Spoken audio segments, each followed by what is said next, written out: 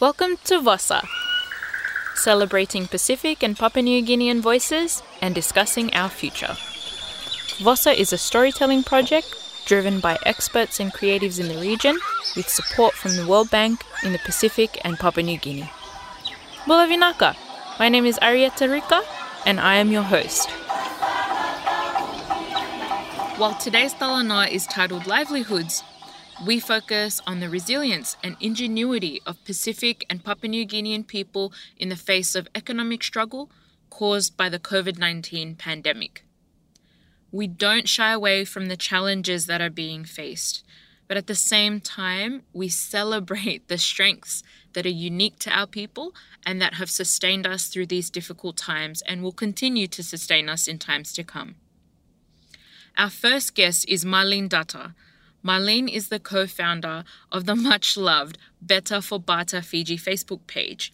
And Marlene tells us of the evolution of traditional bartering to inspire an online economy of kindness. We're also joined by Lydia Dimakari.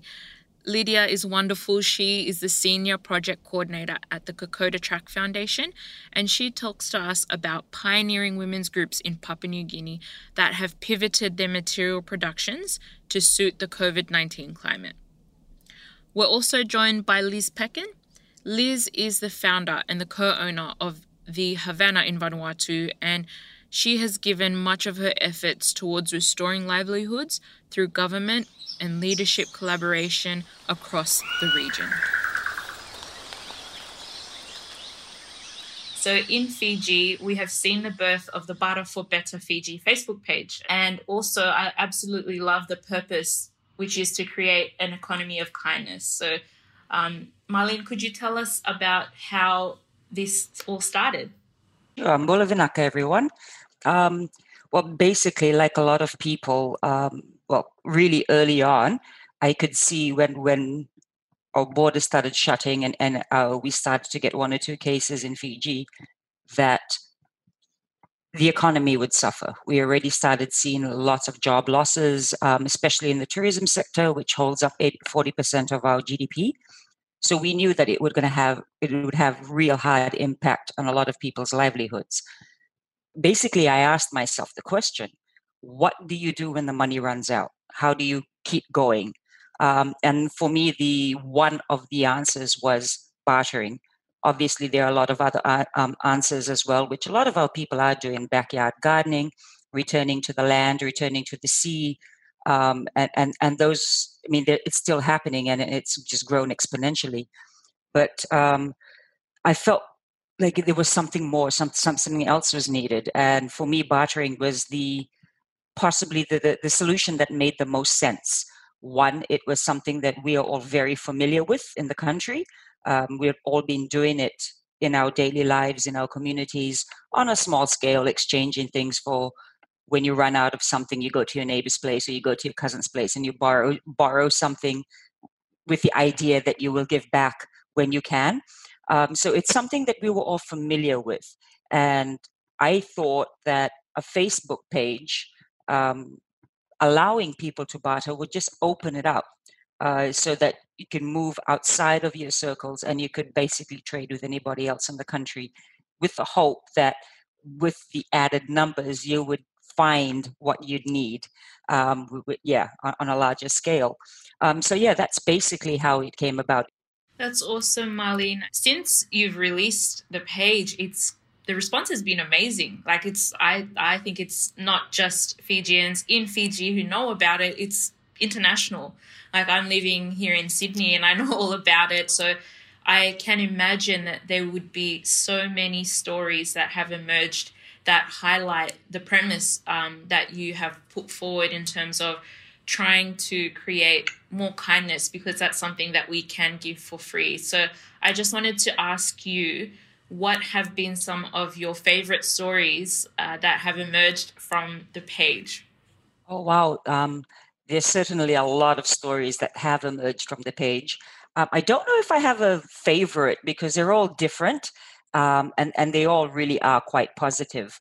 But some of the themes that have come out that really have resonated well is that quite early on, we saw that the page started to resemble something a bit more than just bartering for what you need.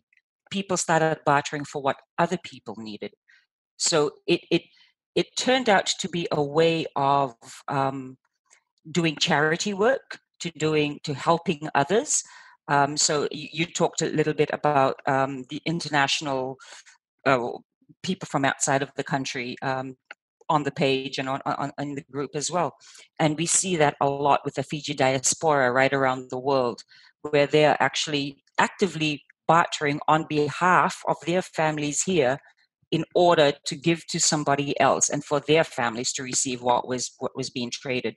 So these what it turned out to be was that it provided a lot of people who wanted to help but didn't know how, a direct way of seeing somebody that needed something and to reach out directly to that person, and be able to offer what they needed. So it really moving on from just getting what you need. We've had stories. There's one particular guy who lost his job, and he went right back to early skill sets which he thought he had lost with his grandfather teaching him how to remodel furniture. So he started doing that through bartering when he had no income for groceries, for basic groceries. He got inundated with requests. So he's now gotten the whole youth from his whole village, from his whole settlement. They've all joined him. And now every single one of those, the youth that was sitting around doing nothing, are all remodeling furniture, and they're all taking home groceries to their family. So it's stories like that, I think, that resonate the best with us, and really encourage us to keep going. That is really beautiful, and it warms my heart to hear all of what you've just shared, Marlene. And I would like to open this to each of you. So what are each of your thoughts on, our unique responses as people within the region creating local solutions? Yeah, I was just going to support what you were saying, Marlene. The Melanesian one talk system that is so prevalent through Vanuatu, PNG, and I'm sure even I'm hearing in PNG is that that giving nature, and it's sort of ingrained in our custom and culture and our upbringing. So it's very natural for us to give. And in Vanuatu, without any sort of formal, there is a barter page there, but without having a formal sort of platform, it is just in our community way to give to somebody who is in need. And we don't expect something back straight away, but maybe further down the track when that person who is given is in need, then it is returned. And that's sort of a system that is ingrained in our culture. So I agree with you both, Marlene, in this, and I really think that the Melanesian way, and during this time of COVID, I think one challenge for me is observing the way our traditional caring system had really strengthened throughout the COVID situation. Lots of creativity had come out from this from our international lockdowns to really look within ourselves and see what we had. I think with the new trend and with the way the world was going, there was a sort of a fade in our identity and who we are, and we as also young people had really started to ask, who are we as Melanesians, who are we as Pacific Islanders and individuals, who are we? And we started asking that question for some time. And when the lockdown happened, it was really identifying who we are. And I really like this bartering system and how it's really integrated into the modern technology, using that and our identity as we are people who care for each other, and we give with no thoughts of you need to return that quickly. And some of us, when we give, how our cousins and how our relatives would say, I'll pay you back tomorrow. We're like, no, just hold on. We don't really need it right now. So it's been really strengthened throughout the COVID lockdown. And I think more of us are now identifying that our strengths lie within us. So, yeah. One thing that I've noticed is that my father is Fijian, my mother is Tongan, and when I was a rebellious teen, my mother said, "Go back to Tonga," go back and live in the islands, and maybe that might teach you a thing or two. And I lived with her brother and the family, and it was just the best. And coming back to Australia, I noticed, particularly in this time of great uncertainty and vulnerability, that a lot of the values that were instilled in me by living in Tonga have kicked into gear, where I've started to realize that, okay, we may be facing a lot of economic stress as a family, and not even just as a family, but as a community. What can I do to be resourceful? What can I do to be, to borrow words from my father in Fijian, Miltamata Yanga, which means like someone that is useful to my family and to my community. So I was just thinking of that as you were each speaking, that it comes down to a lot of things, as you said, Liz, that have been culturally ingrained into us, but also within family values that are quite common for many of us people in the region. So on that note, I'd like to ask you, Lydia, we have seen in Papua New Guinea the Kokoda Track Foundation pivoting programs, and you talk about, giving, and you have given so much through your work. I would absolutely love to hear some of the stories that you have seen emerge from the response to the economic impact of COVID-19 in Papua New Guinea through your work and through the amazing groups that you work with, particularly with women and children. Thanks, Arietta. So here at Kokoda Track Foundation, we have about 4 major programs: education, health, livelihoods, and leadership. Most of our senior staff stay in Australia, and they travel up to facilitate our trainings, to coordinate our major events, etc.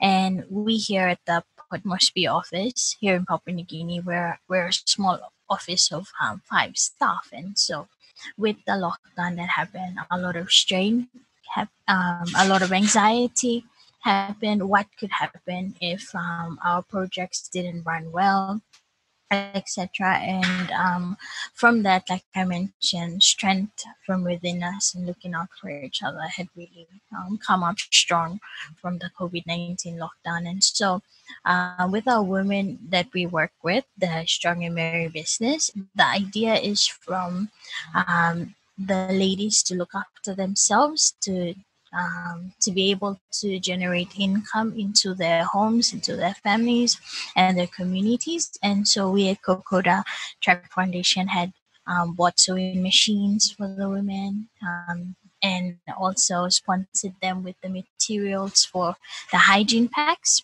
So the hygiene packs work in a way in which the women are trained on how to sew the hygiene packs and sell the hygiene packs in the communities that run.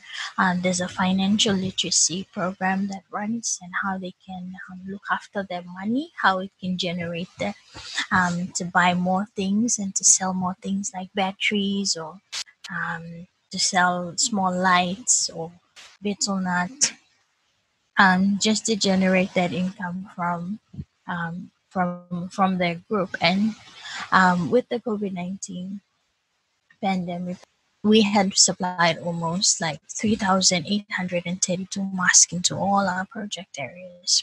And we still have a second load of, because the demand is high and people see a need for to have more masks. One success story is in Central Province, Gaba, where our leader, her name is Bavine. They had just skyrocketed with the sewing of the mask, and the governor had bought all the masks and supplied the masks to his community, into the schools, into the markets, into the mothers. And so their business has really skyrocketed. They've come back with more demand on more materials to be coming from Australia, so we can send them out and they can continue to sew masks. And so that's one of the ways in which we've utilized our women's project to be able to, for them to generate income, for them to be more skillful, and for them to be able to supply this number of masks into all our projects in the Papua New Guinea provinces. Lydia, I've listened with such interest and, smiling listening to the connections and same stories. I'm not as personally involved with women's sewing projects, but I do assist with raising money for similar sewing projects in Vanuatu. So it's just so heartening to hear what's happening in PNG. Yeah. Whenever you see an organization that's quickly able to adapt and change their motive and their program areas to reflect what's on the ground, you know that they're onto something good. So yeah, kudos to you, to the Kokoda Track Foundation for that. And on that note, Liz, I wanted to ask you, because I know that you are doing incredible work through the Havana, but also I can see that you're extending beyond working with your employees to try to support livelihoods. You're speaking to government, you're speaking to the media, you're speaking with international counterparts. And, I've been very encouraged seeing the things that you have been sharing in the work that you're doing. Yeah, the public-private community collaboration is really key right now in moving forward and just in coping. We listen to PNG and Fiji. I think, with custom and culture, we are very resilient people, but our well-being, our emotional thoughts, which is something that's always been sort of taboo and kept just to ourselves, is now something that we're sharing a bit more. I'm going to make a blanket statement here, and I could be wrong, but I think mental health is an area that the whole of the Pacific could possibly do a little bit more in. I know certainly in Fiji, our resources are really lacking in that area.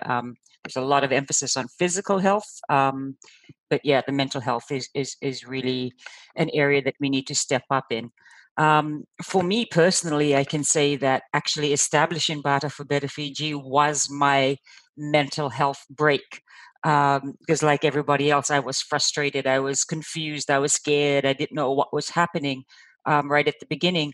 And I found myself lashing out at people, just like being really part of that negativity that was going out. And so I had, in terms of the Bata group, I had researched it. I had done a concept note on it. I had sent it out to friends for their opinion about a month or 6 weeks, actually, even before I started it, from the very early days, like early March or end of Feb, I had done that. But I wasn't in the right space of mind. And it was only when I got my head around it and I really changed my attitude to a lot of things, that I realized is like, okay, now you can start something, and now you can hopefully use your lessons to encourage other people. Again, which is why for me it was so important to build on that kindness right from day one, because I recognized that I was being the opposite before that, and I needed to change, and I needed to help people get to that place. So the understanding is like, no matter what our circumstances, no matter what, we were all in this together. And for some, like the worry, for some that was purely financial, those who had lost jobs. For others, it was cultural. I mean, we all have our cultural practices, and not being able to fulfill them was a huge strain on a lot of people, not being able to attend funerals or the mass gatherings and things like that. And somebody in your, I mean, our whole culture changed in Fiji, in the terms of way we celebrated and the way we mourned, where you couldn't do it in big groups anymore. There was no house cry, there was no ringu, there was no all of these things, and it was like, so yes, the worries were in multifaceted. They were just not necessarily about money. It was the separation of families, not being able to see either your children schooling overseas and you couldn't go and visit them, or they coming back. So the understanding that we were all affected, I think was quite important for me in my personal journey, and something that we actively try to encourage. The other thing that came out of the group, which I didn't envision right from the beginning, but I hear more and more every single day, people on the streets or people that I meet stop and tell me they use the page as their go-to feel-good place. So when things are getting tough, when they wake up, no matter where they are, and they're in countries where they're in lockdown and they're feeling restricted or frustrated, they find a sense of community. They find a sense of positivity and that kindness and that caring coming out of the members of our group, that encourage them and keep them going. For so a lot of people, they tune into it for that positive mental health or check. And as I said, that's something we never envisioned would be a byproduct of this, that would actually help people deal with their mental stresses. I like the way how Marlene, you had talked about openly come out and said about, there are no resources in mental health in Fiji. Here also in Papua New Guinea, we see a lot of Facebook pages around mental health, but where is the conversation happening in our communities? And where is the behavior changing within the spaces to create more conversations, more care, more encouragement in our groups to be able to have our behaviors change and to be able to also come out and be really realistic, be really authentic with mental health and what it is and how it's affecting each and every one of us individuals. Hearing each of you speak about mental health, behavioral changes, and something that you said, Marlene, about cultural practices. I'd forgotten about that, but I was tearing up as you were talking about it because my father had passed away. So I was able to get to Fiji for the funeral, but I wasn't able to go back for the 100 Nights, which is a Fijian cultural practice. And it was very painful and it greatly affected my mental health as much as I tried to put on a brave face. And when you're mentally not well, that does affect livelihoods because it affects your ability to show up at work or even show up in terms of trying to find work or find income or try to put food on the table. And I love that each of you have acknowledged what is happening in terms of resources in Vanuatu, in Papua New Guinea and in Fiji, and whether it be what is out there and what's not out there. On a final note, in a few words, what is your hope for the future of your country and for the region when it comes to livelihoods as we look forward to an uncertain future? For me, personally, I'd like to see a new way forward. There's been a lot of talk about this word reset has come up in so many spaces in so many areas. But I really, for me, if the whole goal is to go back to when things were normal, I think we're failing ourselves. I think this presents a perfect opportunity to find a new way forward. And some of these that a few of us have talked about this morning, about that value of our traditional ways and practices and everything, if they can be somehow more incorporated into solutions moving forward. Because I mean, even if you think of, besides COVID, the other all our other problems still exist. COVID didn't wipe them away and take over. So we're still dealing with climate issues. We're still dealing with a lot of other issues that affect the Pacific. And for me, really like Bata, a lot of the answers actually lie in the simplicity of the way our ancestors lived. And I personally believe that. And I really feel that they could form the basis of whatever the future looks like. And I know, as Liz mentioned, we still do need money. Money is always, we still live in a cash-based economy.